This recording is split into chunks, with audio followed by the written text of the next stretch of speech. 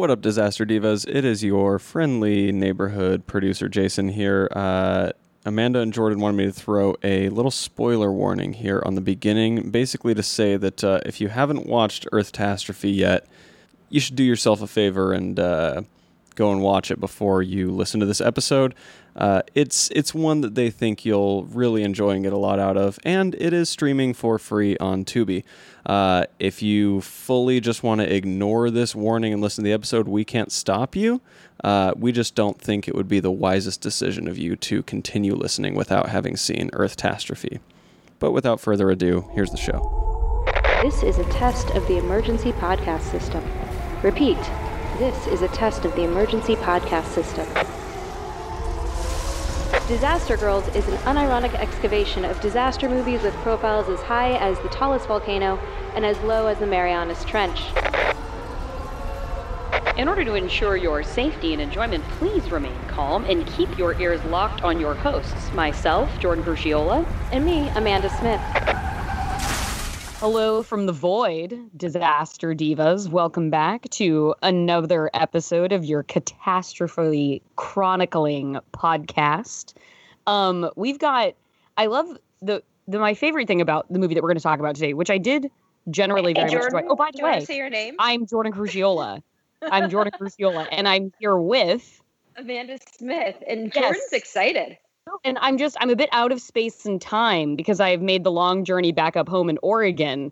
So as much as time was moving in an insane, bizarre, quickly yet not quickly speed when I was back in LA, being in the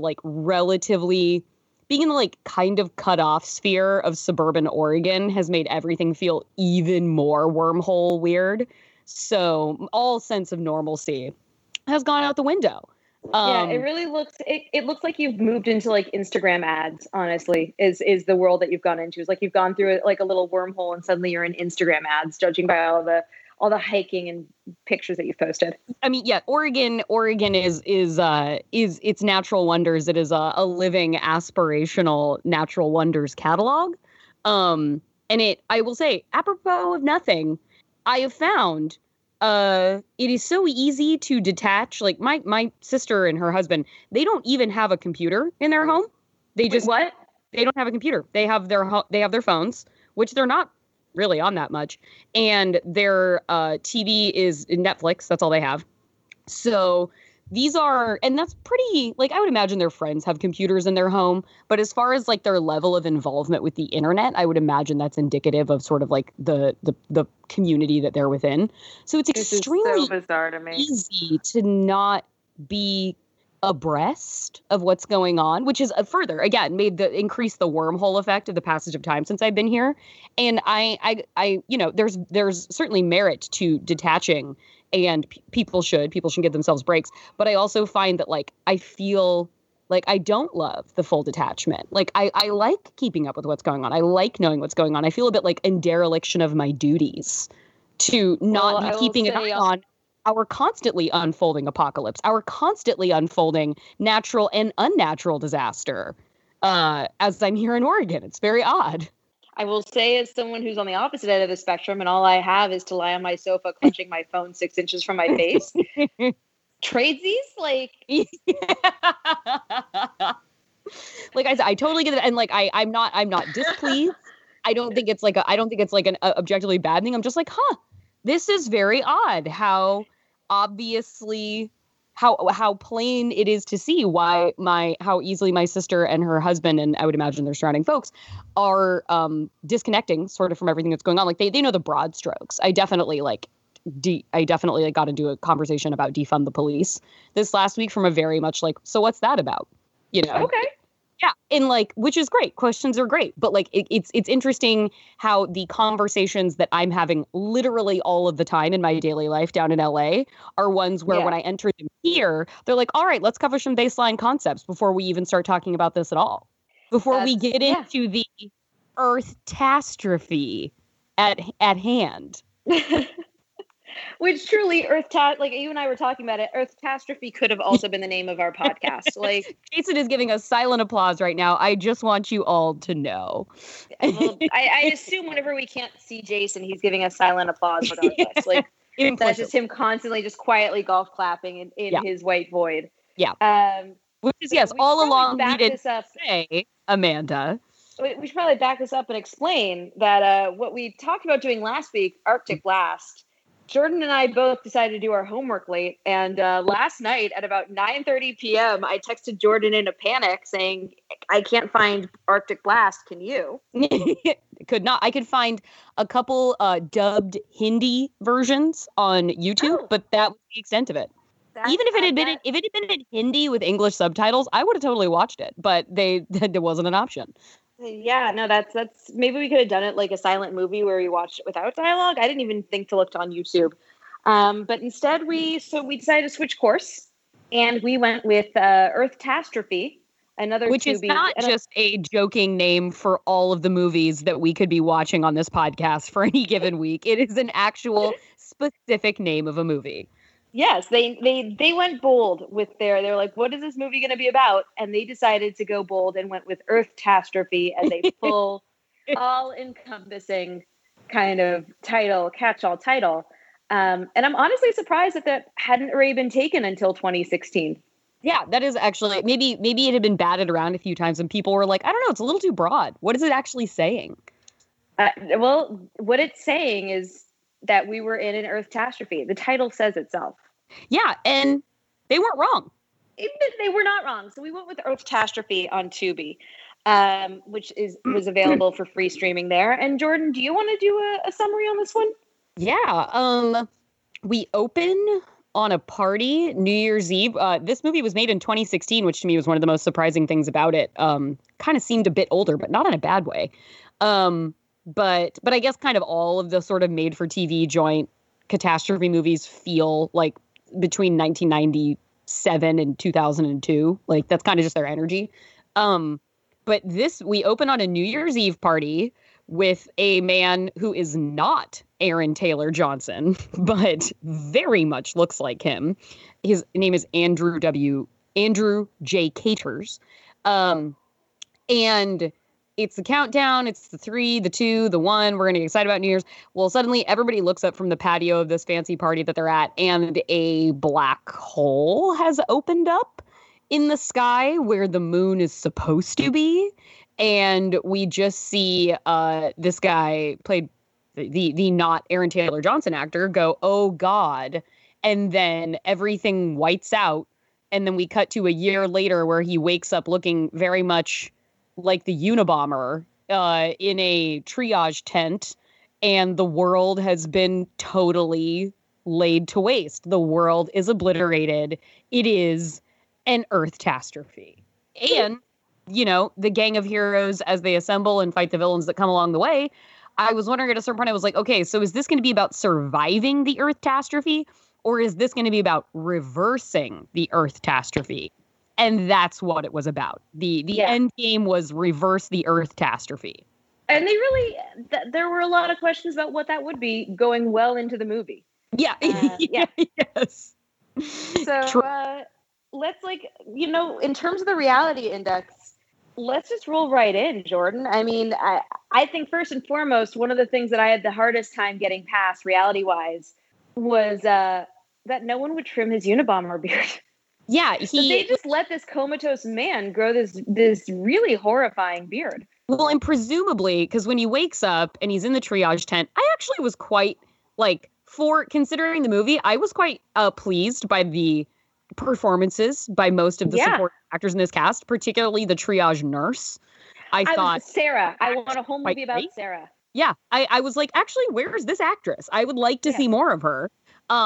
But he comes to, and it's a very Memento situation. Like he only remembers fragments of things, and he has this little notebook that reminds him of key things that he has to embed in his memory.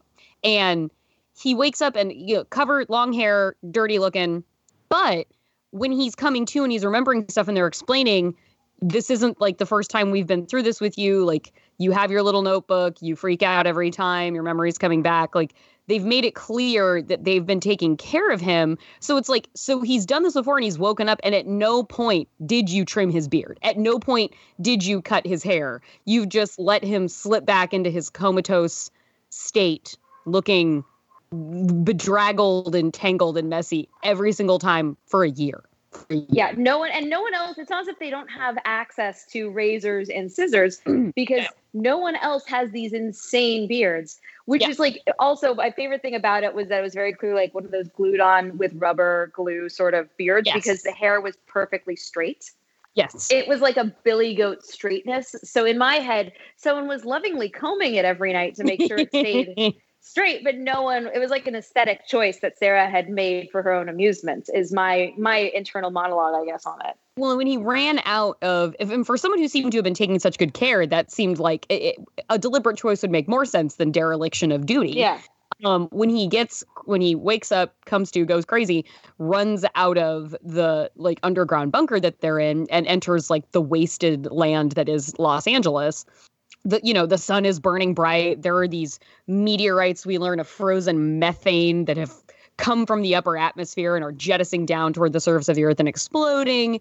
And they're like, it's dangerous. You got to come back inside. When he runs out and the light hits him and he's overwhelmed and he looks all grimy and dirty and he's like shielding his eyes from the sun, it is so much like the moment from the, what is that? It was from Idiocracy. It's the drink in Idiocracy. Oh God! Power Thirst. It looks so much like the Power Thirst commercial that Funny or Die did when he looks up and goes, "God, why have you forsaken me?" And then, of course, the voiceover comes in and says, "Can it? Find a new God." It was that. It was that quality of image, which, as somebody who spent so many minutes laughing at the Power Thirst 1 and 2 commercials, I was very happy to have that illusion personally, just for me. But that just brought you back. Yeah, reality-wise, it was like, everybody else has a certain level of grooming here. I feel like they would have allowed their patient to also be kept in such shape. Yeah, it was an odd turn of events, given that we can tell that Sarah is possibly the most competent person among them. Yeah. As the only woman survivor in that little, like, so they're in a sort of like a refuge sort of area of it looks tents. like they're in a parking garage in a building in downtown LA. Yeah, and they all are in tents, and they have to go journey out into the world to go find food and gasoline. So they have to walk like to the nearest rundown gymnasium, as far as I could tell. Where they risk encounters with, it seems like, the biggest menace of the scorched natural world, which are the E-clouds, which are essentially hurricanes that are charged internally with, as for some reason, somehow they've calculated specifically 2 million volts of electricity that, much like the Firefingers. I was going to say, they were very Firefingersy. Yeah, they were very much like the Firefingers of that Kevin Sorbo movie. Fire from Below. I'm forgetting? Fire from Below. Fire from Below. They were very much like the sentient Firefingers from Fire from Below, where they these tendrils of fog break off from the storm and go, like, it seems hunting across the ground. They go seeking humans. Yes. And they say at one point, don't touch the metal, but like, no, that's going straight for humans. Yeah. No, this is deliberate. This is targeted attacks. Yeah. Those seem to be the two. I mean, besides lack of natural resources, those seem to be the two. Question, suddenly, I'm wondering, from Stonados, were the ice bombs also frozen methane? No, they were some other compound. Okay. They were a different compound. So the interesting, when the methane, I thought that the main, and they never really bring it up or talk about it, but like, if giant crystals of methane were falling into the earth, onto the earth like that, one of the big problems would also be that the Earth's temperature would be like, those are greenhouse gases. Right, because they're exploding when they're hitting the surface, and they're obviously not the upper atmosphere, so they're turning gaseous. Yeah, and the air would be full of methane. Yeah, so ultimately, the whole time I was like, man, you guys don't have to worry about the big sun, because one of the risks is that they're getting pulled toward the bigger sun. There are 2 suns and I believe 4 moons in the so we get pulled into a different solar system. Yes. Yeah.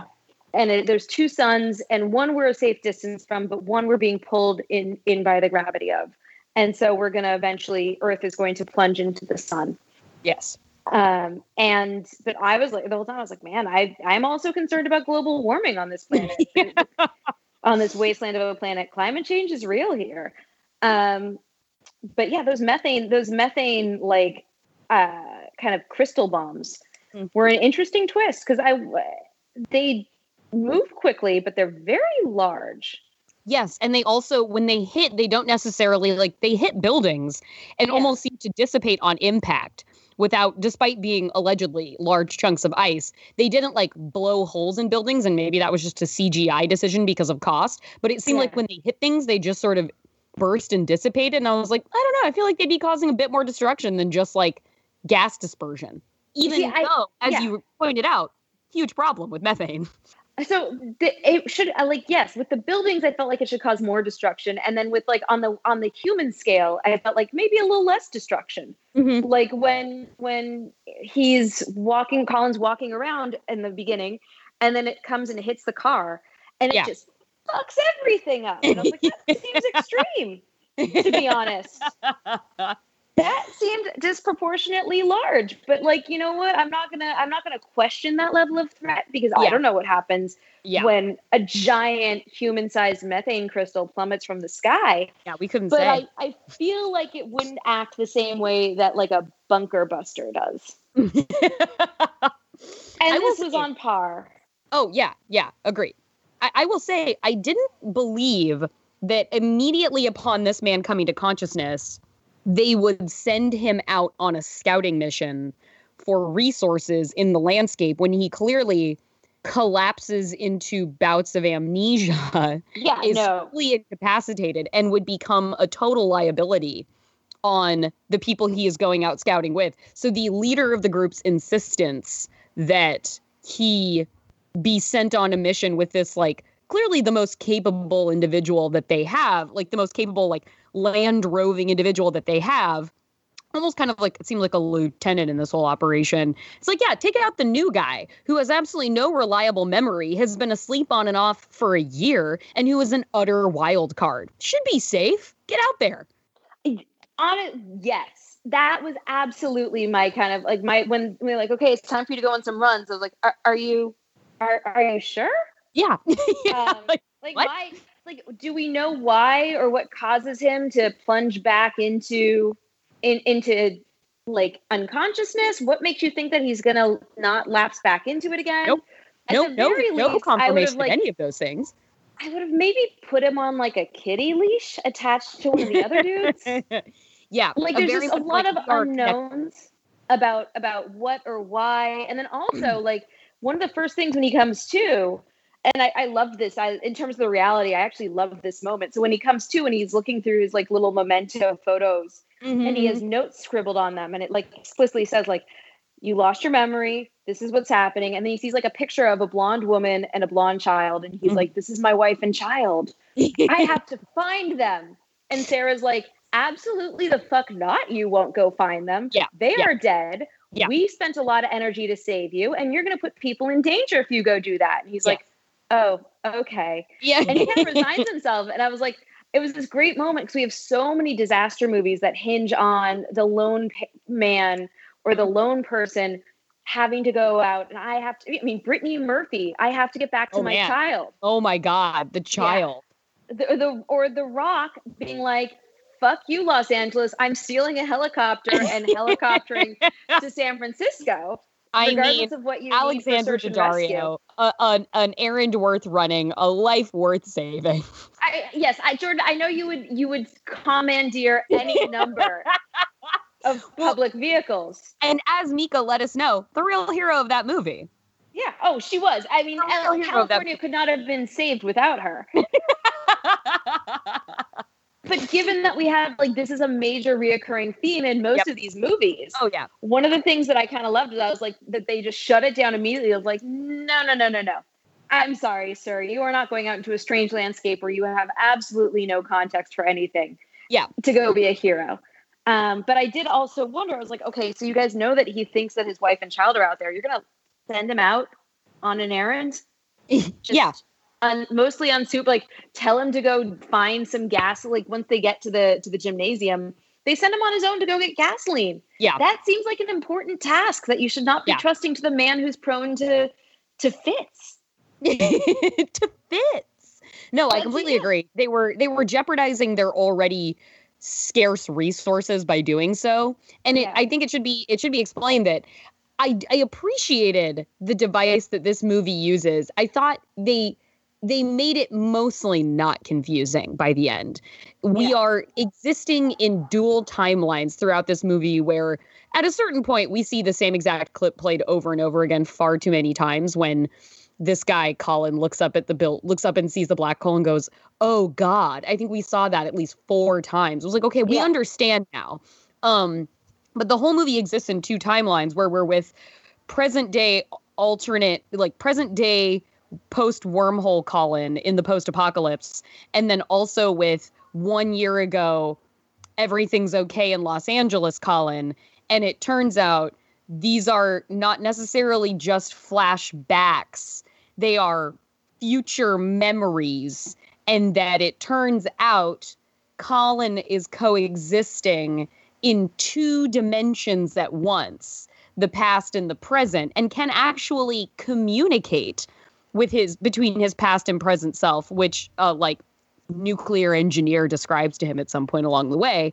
And so it turns out that to save the present, past Colin has to put future Colin and his cohort in a position to succeed by getting materials in place for them to utilize to get in their catastrophic present to then reignite the fuel cell test that went cattywampus the first time and will then send them back through the wormhole to save Earth. And I bring that up because Amanda mentions wife and son. He sees in this little flip book of memory stuff, a woman and a child. And it turns out that those 2 people, like the woman and the kid, are actually models for this brochure that was put together to advertise this fuel cell his father had created and he had refined and was finally taking it to its final stages of maturation.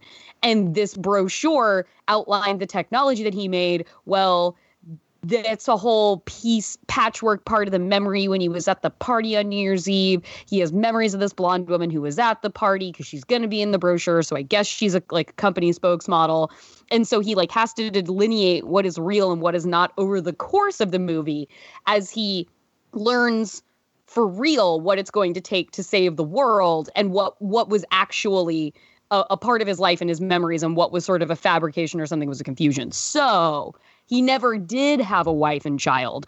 That was just part of the memory book to remind him of the work he had done. Yeah. Is that explanation. So the reveal happens about halfway through the movie that suddenly where you realize that the flashbacks that he's been having, that the timeline is actually a dual timeline where it's not necessarily if these are flashbacks. It might be that what we're watching in the present, what we've considered the present, is actually a flash forward. Yep. At that moment, my head snapped up and I was like, you have my attention, sir, because that is ambitious. It was a really ambitious, I think that is one of the most ambitious narrative things we have seen in this movie or in any of these movies. Yeah. Let alone a movie that has the budget of a student film. Yes, exactly. It was actually shockingly well done. Yeah, I got it. Credit where credit is due. It was shockingly well handled. It was, for a movie that didn't have to try this hard to do something unique. Yes. They did something really unique, and you know what? That was a bold move that actually paid off. And I'm a little bummed. The problem that we have is that the only way to discuss this movie is to spoil it. Right. And in fact, we should probably put a spoiler warning at the top of this. This is one that before we listen, you listen to, you're going to want to watch it because you're going to want to watch it. Look, it's 70 minutes. Yeah, it's breezy. It is basically call your cable company, and while you're waiting to reach a customer service representative, watch this movie. And so when he goes out Yeah, no. And so when he goes out into the world, and obviously gets somebody killed with his ignorance out in the mad landscape, he ends up pursuing this little street urchin girl who steals his bag from him. Well, that puts him in with two of the people who will be part of his little like hero cohort. What was the woman's name? The girl was Zoe. Nadia. It took me a while. Like, they don't say names very often, so I definitely didn't know her name until the last scene of the movie. Colin and Jasper's names were the only ones I knew, and then Colin, Jasper, and Zoe. Everybody else, I was like, did anybody even say their names? No, her name was Nadia, and I know that because in the last scene he yells it and freaks her out. Right. But otherwise, So he runs. He has one of his fits while searching for gasoline, and Zoe, who is we'll talk about the styling in a second, but Zoe, the street urchin, like steals his bag and he goes chasing her. And then the guys that he's been out with go chasing after him being like, dude, there's an E-Cloud coming. You have to go hide. And then one dies by E-Cloud and he keeps chasing.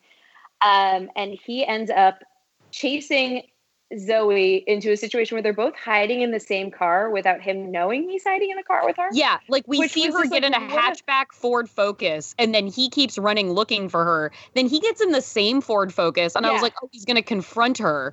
And then he gets out of the car and starts looking for her. He's like, and it's like, you didn't see her get into the same fucking Ford Focus? It's the only car in front of you.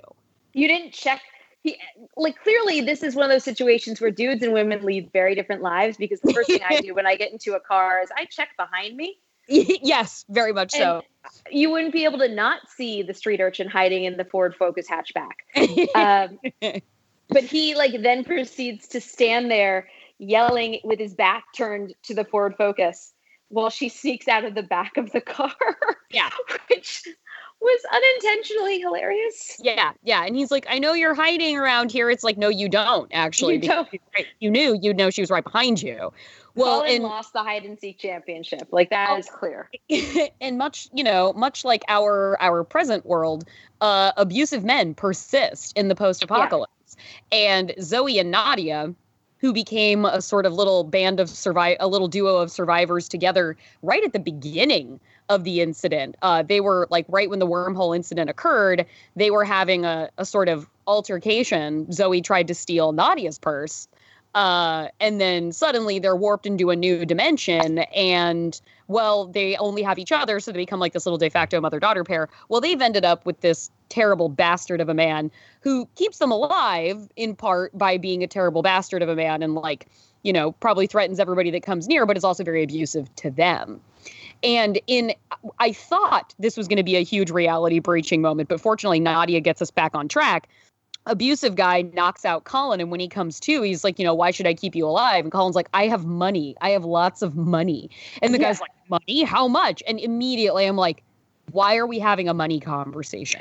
Thank you. That was going to be my next reality question. Exists to burn for fire. What do you mean you are going to bargain with money right now? And fortunately, to my great relief, Nadia's like, we don't need money. We need food. And I was like, okay, thank God someone in universe is saying this right now.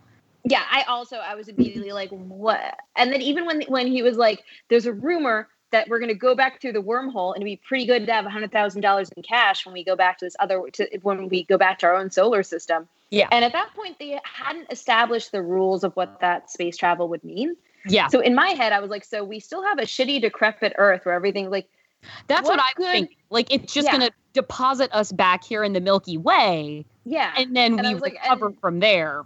Not the case. You'll still have monopoly money. So what does it matter, sir? So that was definitely, I also was like, you know what? Fine. Angry, abusive man with bad priorities was not the fact that his priority was suddenly money and not food did not disturb my reality index, because I was like, yeah, you know what? I fully believe that this guy has those priorities and doesn't understand why he's an idiot. He's a bully with a gun. He's not the brains of this operation. That is very clear. So that fully tracked. I did appreciate that despite him strong-arming Nadia and Zoe, they did constantly push back on him. Yeah. I was worried there would be a lot of kowtowing and a lot of meek looks. But they did push back, and I was like, okay, I can appreciate that. That makes me feel better about what we're doing with these characters. But I also really liked that there was no sexual violence. Yes, I really liked that too. Really and thrilled seemingly that there no wasn't a implication of like a forced sexual relationship between the guy and Zoe and Nadia. Like there was no "you're my property" kind of thing, like anything to signal that we should understand that as their dynamic, which was nice. I did appreciate that.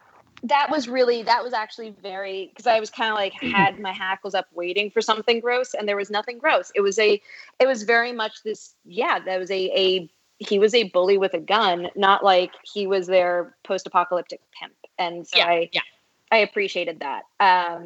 But his presence really brought to light, for you, your pet peeve of like the easy. Oh my God. Oh my God. I was losing my mind with him. By far the low point of the movie for me was him, and not because he was a bad guy, because he just kept screaming like, get going, go, give me the money, get going. Open the boat, open the boat. Like, God, stop. No. Show me. Like, just stop repeating sentences. Just the same goddamn thing over and over again. I was getting so angry. Like at the end, even Colin did it too, when they were trying to like restart the fuel cell. So they were pouring gasoline into the fuel cell or whatever. Yeah. And I come on. That's good.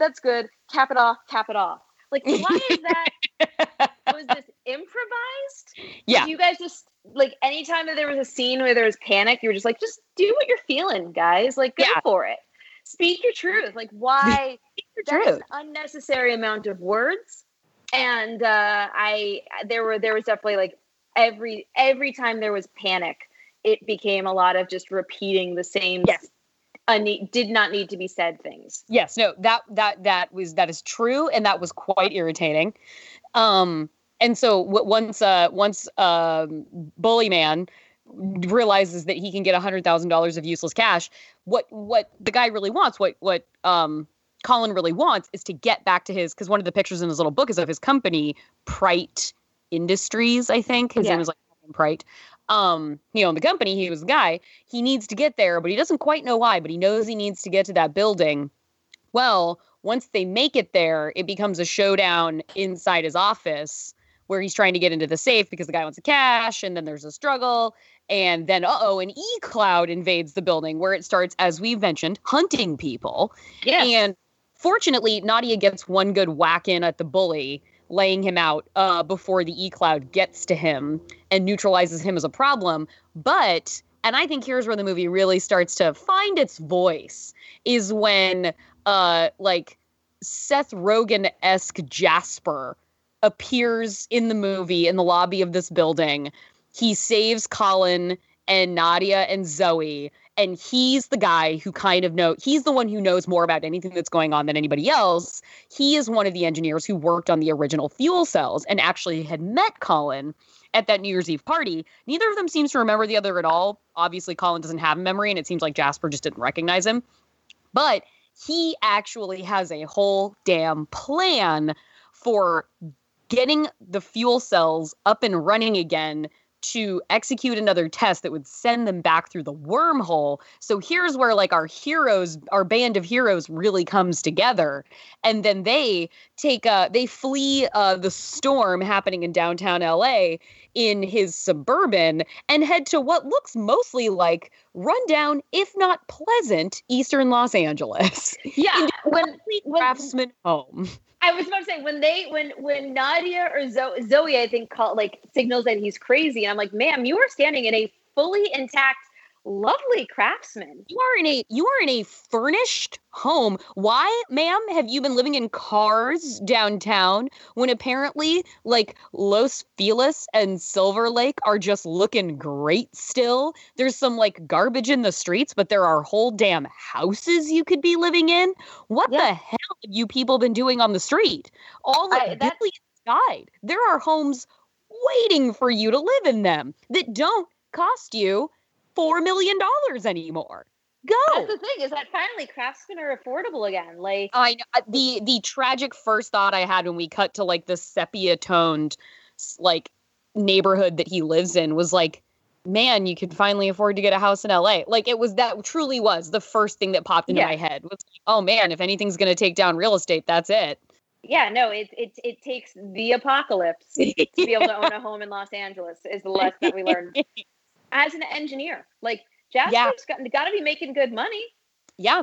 And it took I would assume that's not his home. It took the apocalypse for Jasper to adopt squatters' rights. To become a homeowner in the city of LA, in the side of LA.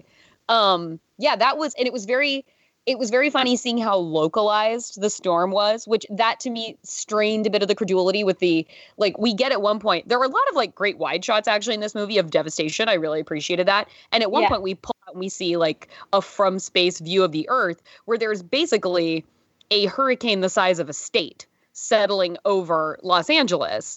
And so it's like, I don't think it would be so mild in Los Feliz right now with the size of that storm if it were absolutely raining hell in downtown Los Angeles right now. That seems reasonable to me. Yeah, the scale and the scope and like the frequency, like the how quick they came and went. Yeah, because and there were no meteors falling in his neighborhood. There were constant methane bombs falling downtown, and it's just calm as can be when they're sitting out like in his front yard on a picnic table. Yeah. And they can like see a storm gathering on the horizon. It was the scale and the scope and the length of time that things occurred was very convenient. Yes. One might say. Mm-hmm. As one would expect in these circumstances. And by these circumstances, I mean in a movie where they have 70 minutes and not a lot of budget. Right. Yeah. But I love it. So that's the point where Jasper's like, you can talk to yourself in the past. And he basically he lays out the whole, it's in that moment that he lays out for us and for Colin the entire cross-dimensional theory and is like, and he explains everything I explained earlier, which is that you need to cooperate with your alternate dimension self to help us be in a position to succeed, because if we can get enough fuel to power the facility where the test needs to happen, all we need to do is get this fuel cell there. We can ignite it again, and then we can theoretically go back. And so that's what Colin, that's where our existing in the alternate dimensions dually becomes much more frequent. And it starts cutting back and forth much more rapidly, where we see each Colin sort of traveling the same route and doing like parallel with one another, doing different activities in either timeline to complete the mission. Yeah. In the case of OK Timeline Colin, it's getting the fuel cell to the testing facility so that bad Timeline Colin can show up at the facility and it will have already been planted there so he can start the test again. Yes, and keeping it out of government hands, because he realizes very quickly that it's not just that that he has to get the fuel cell because it was in his safe, and then he realizes that it wasn't in his safe in the current timeline, and that there's a risk that it's fallen into government hands. Yes, because there was an entire other character we have not discussed. Exactly, the crooked CMO. Yeah, and that would be Brian Krause, who, if you are ever in a situation where you work in tech and your business partner is Brian Krause, just assume he's evil. Yes, just assume he's up to no good. That's just that's like if you see Stellan Skarsgård, you're in trouble. If you see Julian McMahon, you're in trouble. You've got a problem. Human spoiler, these actors. Yeah, and I was like, you guys aren't even like, in terms of casting, when you're going for like, I'm gonna have the bad guy be a shocking reveal to this character, because Colin is like shocked to realize that he's been betrayed by this man, and the rest of us watching this are like, dude, have you not seen his body of work? Yeah, have you guys not been watching his filmography? Come on, did you not look in his eyes and see like the greed? Yeah, that he just has money signs in lieu of pupils. Yeah, what of course he wants to do is, because Colin wants to complete his father's work and fulfill his vision, and his crooked CMO is like, your father died penniless with no major accomplishments. The government's interested in this. Basically, let's make it a weapon. And so I don't know what he thinks is going to happen when he initiates the test in the early timeline. Like, I don't know what the end game is of the fuel cell when it goes awry and then shoots us through the universe into another solar system. But as we see the timelines jumping back and forth, well, sadly, we must say, on the way to the testing facility, there is as a result of, like, I think falling methane bombs, the Suburban goes ass over tea kettle. They get in a wreck, and sadly, Jasper is lost, who at that point I had really grown fond of. His like manic science guy energy. I really liked it. There was something very charming and sweet about him that I really enjoyed. There was nothing like snarky, sciencey know-it-all. Like, he was just like a sweet, doofy. He had a real Braz energy to him. He had some Braz. He had a little Braz.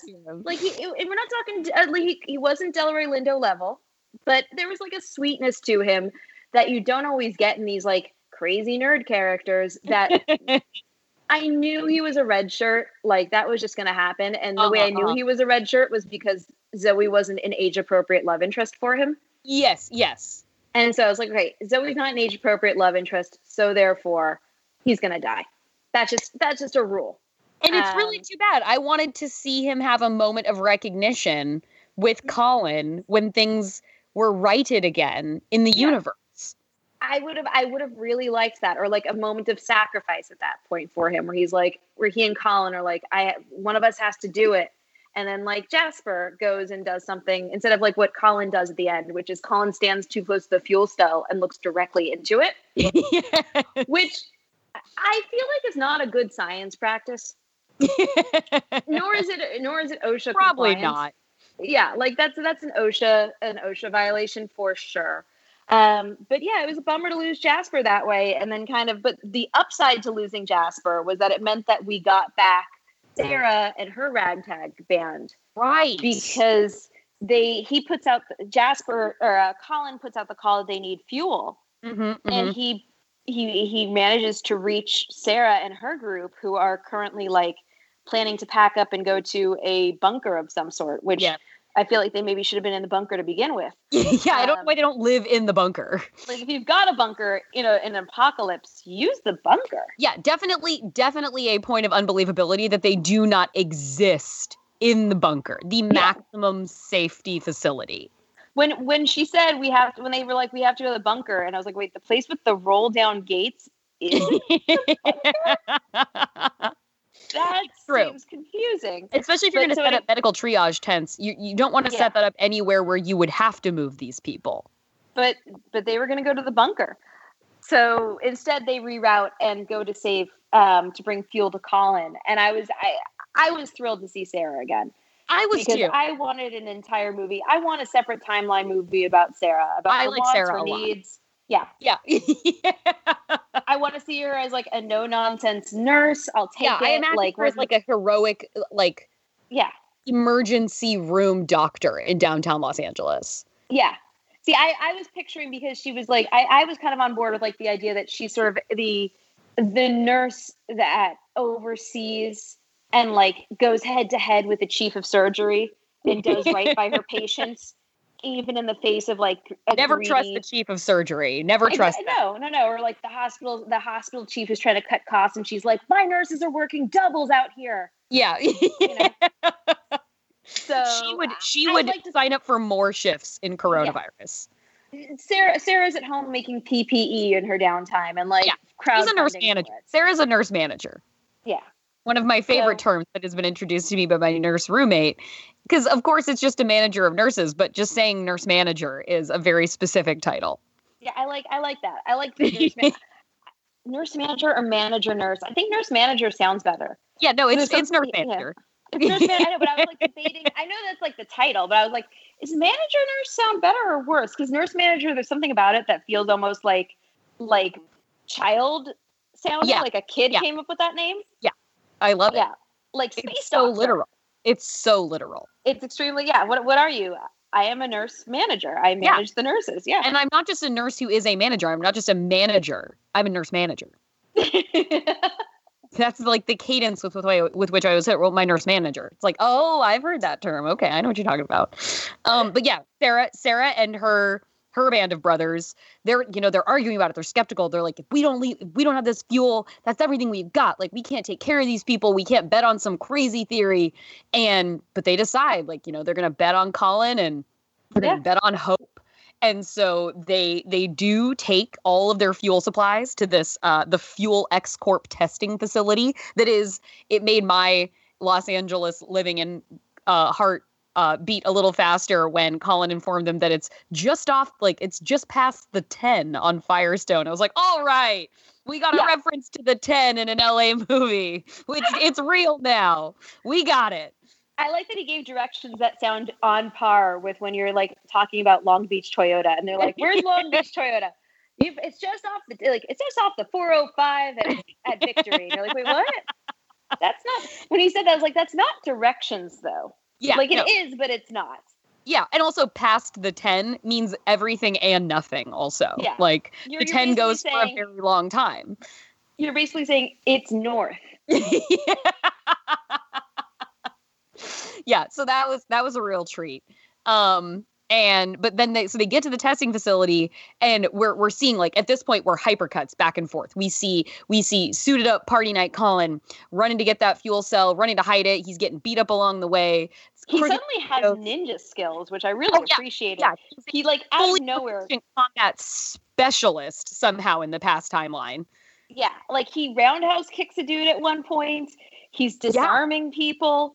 And meanwhile, in the current timeline, like, other than when he disarms Zoe, which, like, that was in the little girl, early, but like she's also a child. Yeah. Like, his other best move against angry, abusive, crazy man is that he throws money in his face. Yeah. And then when the hell out of him. And then gets like the shit beaten out of him. But meanwhile, like, tactical ops Colin in the past. Yeah. Yeah, it was impressive. He seems to have forgotten his Matrix training is one of the things that has left him from his past life. And I personally really liked the effect of watching our team walk through the halls in analog positions to past Colin. And I was like, you know what? This is working for me. This is quite clever. Yeah. I feel very invested in this, like, step-by-step journey. And, there's a great moment of celebration when they get the fuel. For some reason, this thing just runs on gas. Like, this advanced nuclear fuel cell testing facility just needed some gas to kick over. But they get it going and everybody, like, celebrates, hurrah! And I like that there was one bad guy, kind of. It was the bully with the gun. But beyond that, they didn't try to put in another source of conflict where the conflict of the Earth catastrophe was enough. And I was very glad for that. And so then, like, they get the fuel cell in. Sadly, we don't have Jasper anymore, but Colin gets it running. He hits it. He starts it somehow. And then nobody realizes for a while that it worked. But then at long last, we get sucked back through the wormhole. Earth goes home. Yes. At which point time and space. Yes. At which point we learn the answer to the question that Amanda brought up earlier. Is this just dropping us back off in our solar system? Or no. It's fully turning back the clock. We are going to the night of the test. Past Colin has done the right things to resolve the threat. The crooked CEO is no longer launching the tests that will destroy them. And it's just that New Year's night. It's just that New Year's Eve. And okay, we get a do-over. It's a mulligan. It ends with a mulligan. Yeah. Which, a little weird that it ends at that point, because that means that he undid everything that happens, and therefore, like, the fuel cell still is safe. And just because he punched the CMO doesn't mean that, timeline-wise, it doesn't actually make sense. But everything is okay. Jasper is talking to the blonde model. Colin had been planning on firing and no longer is going to fire. So that's, because he wanted her to be a brunette or something. I feel like that was the note on it, was like brunette. Yeah, make her a brunette, and then he decides that she can keep her job. So model has a happy ending. Jasper goes running out and, like, finds Nadia and Zoe at midnight, because Zoe and Nadia first meet because Zoe mugs Nadia after Nadia's fiance has broken up with her. Yes. Nadia's fiance has broken up with her moments ago. So he at midnight was like, I am not spending another second of this new year engaged to you, which is very true. Bold move, fiance of Nadia. Like, well, and I think that is a tactical decision to ruin someone's entire year. That's true. That's a lot of spite. That is a decision made with a lot of spite. Yeah, that is. I don't want you to even have a second of next year will be better. You are going to have to spend every single. That is like if at 2020. That is like if 2020 at midnight was like, oh, but also coronavirus. But also, I mean, basically that is actually essentially how 2020 started for us, because like 4 days into 2020, we thought we were going to war with Iran. So like, that's true. Yeah, he basically 2020'd her entire year. And I think we also learned actually in that brief moment that Colin was, because like they make him look like a nice guy in the past, but I feel like we learned that he's kind of a dick when we come back, because he thanks his assistant for something and she's like, did you just thank me? It's like, wait, are you a piece of shit? Like, yeah, apparently he sucked, which we never got any indication of. No, we don't. Like, he's neutral at best. And then it's kind of implied at the end, like, oh, you needed to go on this moral journey to also redeem yourself, to like do your life better than you did the first time, which I didn't see coming. Yeah, no, I wasn't sure what that little side note was, but I was like, okay, maybe your bad assistant was honestly what I took from that. like from what we've seen, Colin doesn't suck. So Amanda's bad at your job with the man. Normally I wouldn't, but we have no indication that Colin was in fact, the few flashbacks we've gotten, like he's the moral on the side of her. Yeah, like he's in the flashback telling Brian Krause, like, I don't want to use this for government. Like, he's not the one as the driving force. Yeah. We don't see him snap at his assistant in the past. So I kind of have to assume maybe she was bad at her job. I don't know. As a former bad assistant. Fair. I recognize on this one. One thing I do want to circle back to, though, before we talk about the insanity of the last moments, because I do think that is a reality index thing. Oh, yeah. The last moment is the absolute biggest fucking mistake in this whole movie. Oh, yes. But as you're saying. Yeah. Reality index, the post-apocalyptic fashions. Love the aesthetic of this world. Like, I can't get enough of Hollywood tactical sexy. Like, I think it really hit its peaks I love it so much in Blade Trinity. And I love it so much in the TV show Terminator: The Sarah Connor Chronicles. Oh my God. That is the absolute assortment of leather jackets, half zipped. The absolute final form of the like tank top, fitted cargo, weapon belt, leather jacket, military boot look. Yeah. It is, I mean, that when I think of that look, that show embodies it. And this movie was really dancing on that line. And I did a great job with it. I loved Zoe's headscarf with goggles situation. She had like lightly steampunk. She had like steampunk goggles for no good reason. Because no one ever uses the goggles. Like, no, I think at one point we see Colin in the goggles and that's it. Colin wears sunglasses. Oh, you're right. Colin is given sunglasses. She just got goggles on her head like Anakin Skywalker in the first in Star Wars Phantom Menace. But it was adorable. I loved the whole look. I loved the scarves being casually draped. I liked that when Colin was sent out into the world for the first time, they handed him like a full outfit that did include a scarf. Yeah, and it was what are those very specific scarves called? It starts with a K.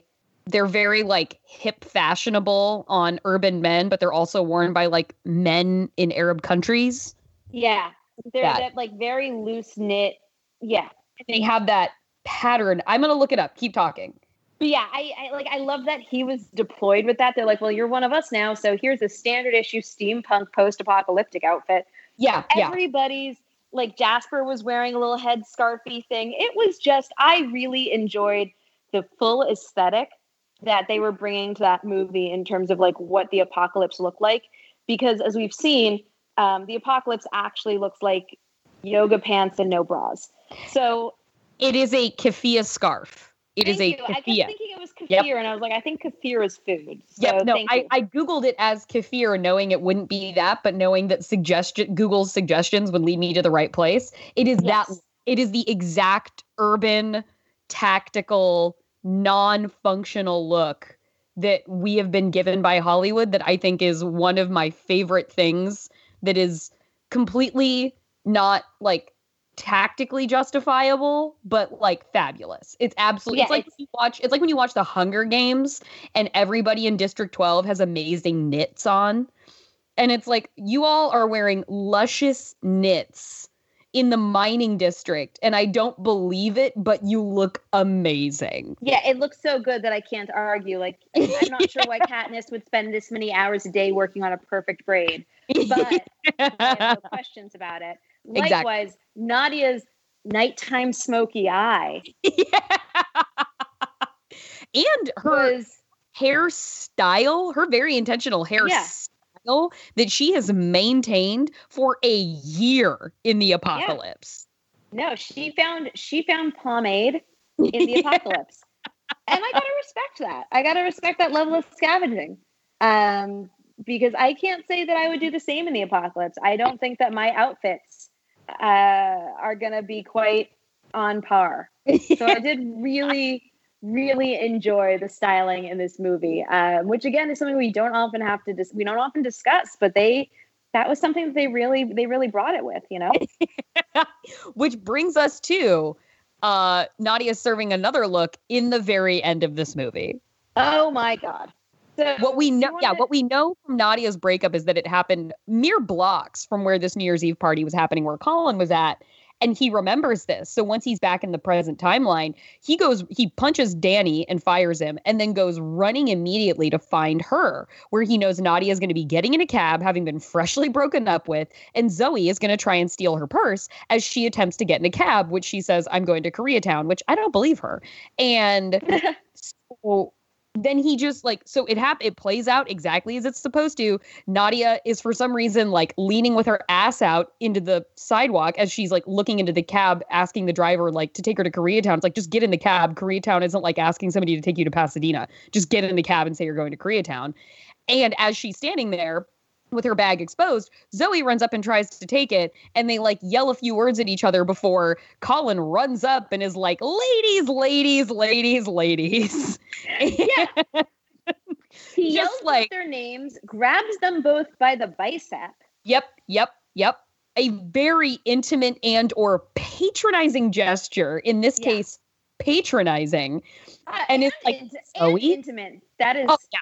Yeah, if a stranger grabs me by the bicep, the stranger's getting decked. Yeah, no, that's a punch on reflex move. Yeah. And this woman who's just been broken up with, and this girl who lives on the street and is likely very sensitive to people being within her personal space because they could be an active threat to her, especially as a young, pretty woman. Yeah, she's a runaway. And she's a runaway. And so he just like grabs them both by the arms and is like, Zoe, give her purse back. Oh, Nadia. And they're just standing there looking mildly confused, but not at all requisitely pissed off enough, given what this utter stranger to them is doing right now. That was completely unbelievable. The women would not be like, excuse me, no, don't touch me. What are you doing? Who are you? Get away from me. What is going on? Like, who are you? What is this suit? What is happening? Get your fucking hand off me. Like, none of that, which should have happened, was even close to happening. And it's like, okay, look, I get that they're going to live happily ever after and they're going to merge their alternate dimension life with this one. But for now, this guy needs a fucking black eye. Yeah. And then he forces them all in the cab. And I was like, oh, this is the abduction part of the movie now. Yes. Yeah. And he's like, come on, we'll all go. And he like forces them all into the cab. And they're just like, okay. And all he told, he's like, and then story. Yeah. And he's like, come on, get in the cab. can you imagine being in that taxi and he starts explaining to you how he knows you? And you're like, this strange man ran up to me on the street, forced me into a cab, knows my name, and now is telling me that the earth traveled through a wormhole through space and time. And that is how, like, Nadia and Zoe would both be bailing out of the sides of the cab. No, that was the moment for, like, Colin runs there and does, like, a meet cute thing. And then, like, there was a way to do that was less utterly cringy than what they did. Yeah. Instead, they made it the creepiest fucking thing possible, where basically Christian Grey shows up and starts telling women how to live their life and get into a cab with him. And they're just like, oh, okay. It's like, no, what is this, Mulberry? Like, fuck you guys. This wouldn't be happening right now. This homeless girl would be fucking booking it right now, being like, I'm not going to jail or becoming someone's rape slave. Like, I'm staying on the streets. Like, that was a psychotic ending of this movie. Yeah. All that they had to do was have him be like, let the cab go. How about I buy you both some coffee? Yeah. Like, I would love to buy you breakfast. Like, yeah, like, let's start with some breakfast. Yeah. Like, that's all. And then the three of them walk off. That's all that needed to happen. And they're like, how do you know me? And he's like, it's a long story. Let's get some pie. Like, yeah, let's go to a public space where you don't have to worry about me locking you up somewhere and making you my human doll collection. It's just waffles. Like, there were so many ways. But like in the scheme of believability too, that a rich white man in particular, would just run up to these two women on the sidewalk and be like, this is totally going to be normal and I'm entitled to do this, was completely fucking believable. Yeah. No, it made sense to me why that was the ending in that sense. It was also, I was just like, there is no world in which that is how those two women react to those circumstances. Nope, not at all. Nope, not even remotely. Like, I just kept staring at the screen afterwards. It was on par. Go back to Fire from Below. It was on the level with, or not Fire from Below. God, Firenadoes or Fire Twister. Fire Twister. With the end when like Casper Van Dien is like, where should we go on vacation? Iceland. It was on par with Barbie taking a vacation with Casper and his wife. Like, that was the level of what is happening here. Oh, Barbie. What a treasure. Yeah. So that was definitely in terms of belief. That was where they lost me a lot in it. The Earth catastrophe was utterly more believable than that. And so does that then bring us to what is this movie really about? Yeah, I think it does. Jordan, you want to start this one? You know, I feel like I have to ask Jordan, did you just walk in a full circle around your house? No, it was a power adapter issue. So I was sitting in one place. I walked to the room with the outlet. On my way in, actually, I dropped all of my things on the floor that were not my computer. So I had to go back and get my notebook on the floor because it has the rest of my notes. So I wanted to make sure. I just watched you just like do a circuit that I didn't fully understand. I did just do a loop, but it was to pick something up. Yes. I'm gonna go in sort of a not gonna go narrative. What is this really about? I'm gonna go just a sort of like meta. What was this really about? In the sense of this movie, I think is about something that I hold very near and dear to my heart as a movie fan, which is taking, and I feel like it's the spirit of this entire podcast, but considering how delighted we were, surprisingly so, with the effect that Earth Catastrophe had on both of us, with the level that we enjoyed it, I think this movie is a great example of meeting movies where they are and allowing yourself to, it's a sense of allowing yourself to be surprised by things, but also kind of not going into movies expecting you want good movies. And so it's not fully a sense of like suspending expectations. People are allowed to have expectations, but I think it's the idea that to be surprised by a movie being good or entertaining you means that you're going in with the assumption that the movie is not up to the challenge at baseline. And that's a joyless assumption to make about movies. It's why like, you know, you kind of have your snobby sort of film Twitter take on, like, I think perfectly embodied by the Ethan Hawke quote about, like, you know, he was told that Wolverine was a great movie. It was a great movie. And then he saw it and he was like, no, it's a good superhero movie. It's not Bresson. It's like, no, it's not fucking Bresson. It's a superhero movie. And if you go into a superhero movie expecting Bergman, well, then of course your calibration of what that movie actually is going to be pretty off. And I feel like that's something we're really good at, is taking movies as they come. But this one, even, like, the fact that I felt so surprisingly delighted as I was going through it, I was like, you know what? I'm happy to feel this way, but also, you know what? Tisk tisk on you, Jordan, for having assumed at least a little bit going into this that Earth-tastrophe was not up to the task. I apologize to Earth-tastrophe for assuming it could not do its job well enough to make me have as nice of a time as I did. So that's what I'm going to take away from Earth-tastrophe. In fairness to you, Jordan, and I will just defend your assumptions for a moment. Oh, well, thank you. When you hear the name Earth-tastrophe, you have an expectation. And yes. It would be sort of like going into McDonald's and being told they have a new item called meat slab, and then finding out that it is a perfectly cooked Kobe steak for $9. Right. Yeah. Like, you're not expecting meat slab to be a culinary experience. No, you're really not. And Earth-tastrophe really was the meat slab. It is. And so, yeah, I hope that can be a lesson to us all. You know, and I feel like if you're engaging in this podcast, if you're somebody who likes listening to us and hearing about these movies, you're not one of those people that I'm really speaking to. But maybe sometimes you find yourself falling into the trash heap film Twitter discourse of it all. Somebody said something to me, like, I watched Six Underground the other night, as well as the movie The Old Guard.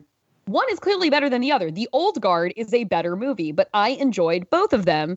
And it's because I didn't expect Six Underground to be The Old Guard. I watched them back to back. I watched it, was like, you know what I'm about to watch? A fucking Michael Bay movie. And so I judged this movie only in the context of other Michael Bay movies. And somebody, I posted about it on Twitter, and somebody responded to me saying, like, I actually really enjoyed myself watching that movie. I felt like I had to apologize to people, and never fucking apologize for liking a movie. Even if it's a shitty movie, especially if it's a shitty movie, wear that on your sleeve, be proud of it, and just go in to experience joy in the things that you are seeing. Yeah, I think never apologize is a really good sort of ethos of our podcast. I reject the notion of the guilty pleasure outright. Yeah. No. Screw you. If I like it, there's nothing guilty about it. The only guilt that one should feel is guilt that you are ashamed. You should feel bad for watching these in the darkness. You should bring our disaster movies into the light, folks. Yes, exactly. Put that sunshine on them. So, Amanda, what is this about for you? What is Earth-tastrophe about? So, Earth-tastrophe to me, really, it hinges around the idea that the past is the present is the future. The flash forwarding, the timelines, all of that is really, and especially the idea of almost a the nuclear family being brought through in different timelines, that he thinks he's got a nuclear family to save his wife and child. Yep. He ends up sort of with a makeshift nuclear family in one timeline with Nadia and their almost surrogate daughter, Zoe, and that they then travel back and forth within time, and that also Nadia and Zoe cannot escape sort of being under the protective sphere of a man. True. Very true. Nadia, like that him grabbing both of their biceps. Yep. We're supposed to be like, oh, they're saved by the good man now instead of the bad man. Yep. But also I'm looking at, I'm like, do we know? What do we really know about Colin? Apparently that he's a dick to his assistant, or that he has a bad assistant. Could be either, could be both. As we look at the timeline and how the timelines kind of merge and go back and forth and play with each other, like, maybe he isn't a good guy, because we see in this one future that Nadia and Zoe are in sort of a makeshift nuclear family with a lunatic bad man. Yes. And that is a possible outcome for them. So maybe that's a possible outcome in the past as well. With Colin, we don't know. What grown man takes in street urchin Zoe? What do we know about Colin truly? So that is really where, for me, this movie came down to, is that we keep making the same mistakes regardless of the timeline. And if we can communicate with our past selves, maybe we can stop and change the things. But also, maybe we cannot. Maybe the outcome is unknown. So that was kind of where I ended up. I feel like that's a point of view that's a mindset I feel like we're all very much in right now in Corona times. Yeah, is what could have changed if we knew it, if we could tell our past selves, and what are the unintended consequences of if we do know? Like, what is saving Zoe and Nadia gonna lead to a better outcome? What if by stopping her getting in that cab, the sliding doors thing? What if by not letting Nadia go on to Koreatown, she's supposed to meet maybe she's supposed to meet someone. Yeah. Maybe Colin is stopping her from finding somebody. We don't know. So yeah, the idea of being able to go back into your past and being able to change things and affect the past that affects the future, but not actually necessarily seeing those same patterns reoccur. I think that's a big part of it. I like where we're going with this with Earth Catastrophe. Yeah. And so where are we going with dream casting? So with dream casting, Jordan, the movie Tenet has been delayed quite a bit. Yes. Give it up. I think we have proof at this point. Do we have proof at this point that Tenet isn't Earth Catastrophe? We don't have definitive proof. We don't. And you know what? She's not in my dream casting list as I have it, but would I mind seeing Earth Catastrophe with Elizabeth Debicki? No, I would not. So I'm just saying, if Christopher Nolan were to make Earth Catastrophe, it might be Tenet, and it might be the entire cast of Tenet. So too true. That's where I'm going with that one. All right. That's as good as anything, honestly. Yeah. I had some keys were hit in my mind as I was watching this. As I said when we opened this, the lead actor reminded me so much of Aaron Taylor Johnson that I have to cast Colin as Aaron Taylor Johnson.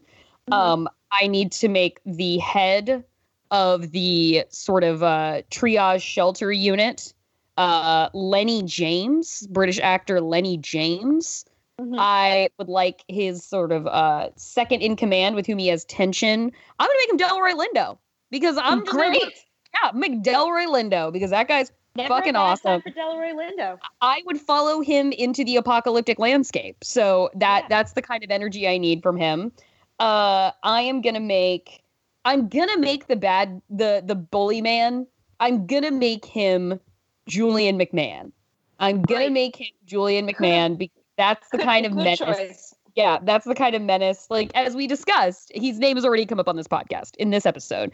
I'm going to make Jasper. I actually really like that actor. I thought he did a really good job. But if we're gonna polish this up a little bit, I'm gonna fully make him Seth Rogen. Might as well. Yeah, he's Seth Rogen. That was the sort of he was the Earth Catastrophe level version of Seth Rogen to me. So I feel really good about that. And I might have to make him live because honestly, I liked him too much and I didn't find that to be a necessary sacrifice. Yeah, agreed. And I'm gonna have Nadia be Radha Mitchell. You have to give me more than that. I'm gonna Radha, that's not ringing any bells for you. I think you'll know her face when you look. Hold on. I just Googled her. Yeah. I feel like she will be a good compliment, oddly, for my Aaron Taylor Johnson casting in this case. And then for Zoe, I actually found that actress to be quite charming. And she was reminding me a lot of Lacey Chabert circa Party of Five. She had big Party of Five energy. Or if you want to go into the movie Stick It, which honestly, a film to me nearly tantamount in quality to Bring It On of that era. They are the twin stars. Yeah. They are. And Missy Peregrym really stole the show, but she had a perfect foil in Vanessa Lengier, who plays bitchy rich gymnast star Joanne. So yeah, if I was going to put somebody else in, it would be her. But I actually like this actress, so I'm going to keep her. And that is that's going to round out my fantasy casting house. I feel like you can keep the guy who played the crooked CEO because that's who he is. That's that's that actor. Again, yeah, no, with his like that tan, the weathered skin, like yeah, keep him. Why not? He and Julian McMahon, can they even have like a moment where they just like nod at each other and then keep going? I don't know. So that brings us then to the towering infernos of the Earth catastrophe. What do you think? You know, I'm going to give this one a happy 2.5. Okay. Like I don't think it will hold up as well without the reveal a second time. Okay. So that's what kept me from a 3. I think that without the twist, I'm like not quite as into it, but it was still charming, and it was 70 minutes, so I got no complaints. And it was better than it needed to be. And anytime I can grade on a curve and be like, this movie was better than it needed to be, I'm really pleased with it. Jordan, what about you? It's a happy 3 for me. I think we're sort of reversing. We're switching what our roles were last week, where I went 2.5 and I think you went 3 for bait. And so I'm gonna go with the 3 for this one because I think it punched above its weight. And considering how many effect shots they gave us and the money that they were working with, I thought they were solid for the most part. And yeah, a cast that as an ensemble really came together for me. So I'm giving it a happy 3. Okay, great. So next week we have a movie that we know for sure is on a streaming service. So go us. Real proud of that. And next week we are watching Pandora, which is on Netflix. It's a South Korean movie. Yes, and it involves an earthquake and a nuclear facility. Yeah. So that should be a fun double disaster. Yep. And we'll be doing that next week on Netflix. We do have some new reviews to read. Thank you, everybody. Yeah. Let me pull those up. Jason, do you want to take this one? We haven't heard your voice in a while. We haven't heard my voice in a while. I can pull it up really quick. I just I had a computer crash thing, so now you guys are being heard through my phone, which is normally where I just texted where I read the stuff from. Oh, okay. But I'll pull it up on iTunes on my computer if neither of you have them up. I can read it. Okay. I just sent you a screenshot too. Could just be easier. Okay. I just wanted to get to, you know what? The people love Jason. I appreciate do. it. I appreciate it. He's a main event. He's a main event. The Disaster Divas desire. Look, I'm like Paprika. If you want to send that screenshot into our Skype chat, then I can read the second review. Okay. I no, I can't do that. Okay. I just realized I can't do that. Anyway, because they're on 2 different devices, and I'm not going to take the time to do that. These disasters are saving from The Lady Autumn. I'm guessing there's more to that title, but I couldn't pull it up. This podcast is a delight. The hosts are funny and smart and have a wonderful dynamic with each other. Hey. And the breadth of topics they manage to cover while technically talking about disaster movies is incredible. True. That is... This is only sort of my movie genre to watch, but it turns out it is absolutely my genre to listen. That's a nice one. Nice job. Thank you. This pod never fails to make me smile, even on the gloomiest day, and I'm so happy it came into my life. That is a lovely review. That's very sweet. Right. Yeah, that review, like, if it's a 5-star review, that's nice, but like existentially, that is a 5. That's 5 stars in our hearts right now. Just really hit all the things that we really pride ourselves on. So thank you. Second one is from, I don't know if I'm saying this right, Sindanen or Sindanen.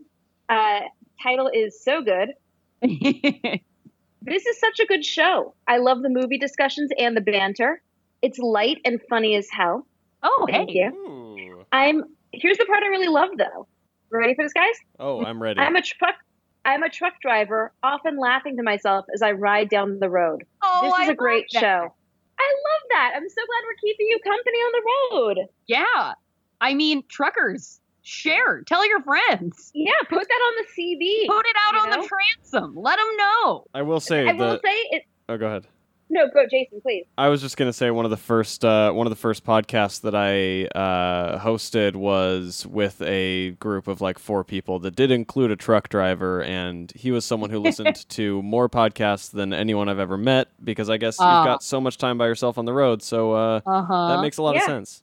It totally does. And I'm really glad that we can provide something for you, that we can be, your company on the roads. Just Yes, imagine me too. we're supporting you by being like imagine we're in a car next to you and one of us is like doing the arm thing that's like, hey, honk, like give a honk type thing. That's us spiritually. We're sending out a big honk to you, sign Dannon. Yeah. So yes, thank you guys, and feel free to chime in with your own if you've not yet left a review. Yeah. So Jordan, where can we find you? You can find me on Twitter at Jorcru, JORCRU, and you can find me on Patreon at, I think, what didn't we come up with horrible disc jockey names for, like, shock jock for names for each of us? Or was that just yes, it was my own horrible shock jock name? So I know because you're the crew. Angie and the crew. It was Angie and the crew. I forgot if that conversation progressed to Amanda also getting a shock jock name.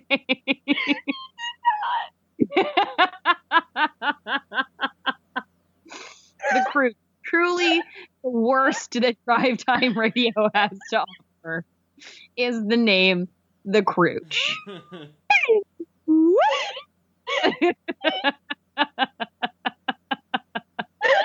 We've lost Amanda. We've really lost Amanda. She's done. You can find her. We're gonna fine. Just don't say it again. I'll be Angie fine. and the Crooch. Angie and the Crooch. Oh, special shouts out to Angela Watercutter, who I will be emphasizing she needs to listen to the last 5 minutes of this podcast, especially.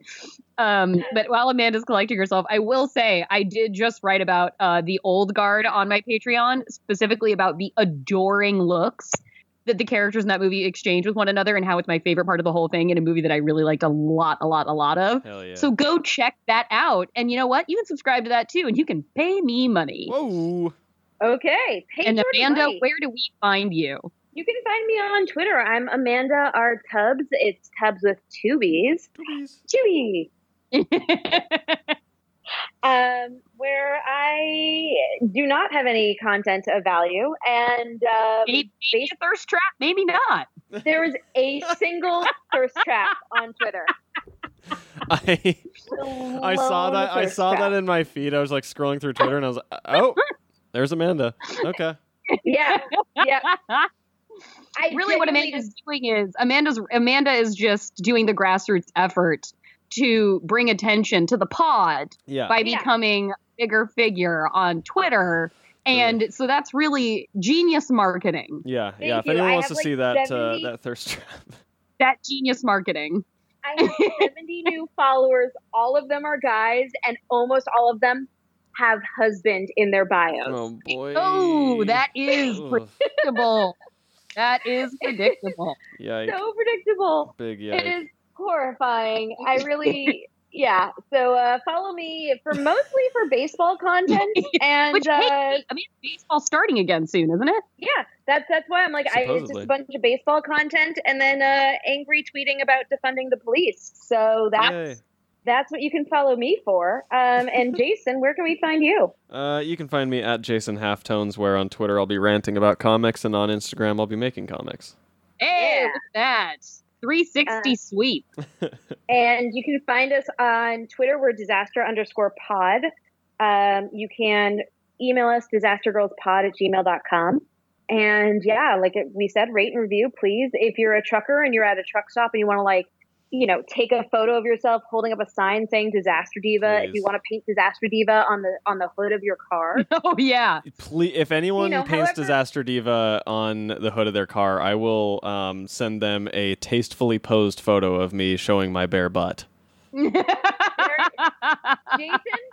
Jason's thirst trap will be ready to go. There it is.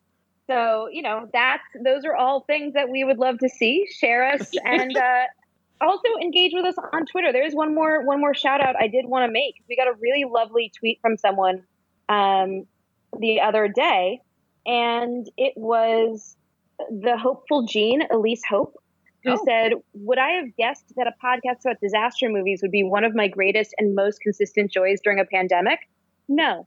but here we are. No, Whoa. But here we are happy to have you. We are happy to have you. And cleverness and geology and nerdiness and a lot of love for an often overlooked genre. Join me in binging Disaster Pod. Please do join. Yeah, Thank you. so that was really nice. That So was thank you gorgeous. so much for that. Yes. Thank you all, Disaster Divas. Thank you all. We appreciate Yeah, each so and we'll every see one you of all back next week, where we will gather together. And thank you again. We'll see you next week for Pandora. Yeah, Hell we'll yeah. catch you on the other side of that nuclear disaster. Hopefully, just in a movie. Yeah. No one knows in 2020. Yeah, exactly. All right. Thanks, everybody. Bye, guys.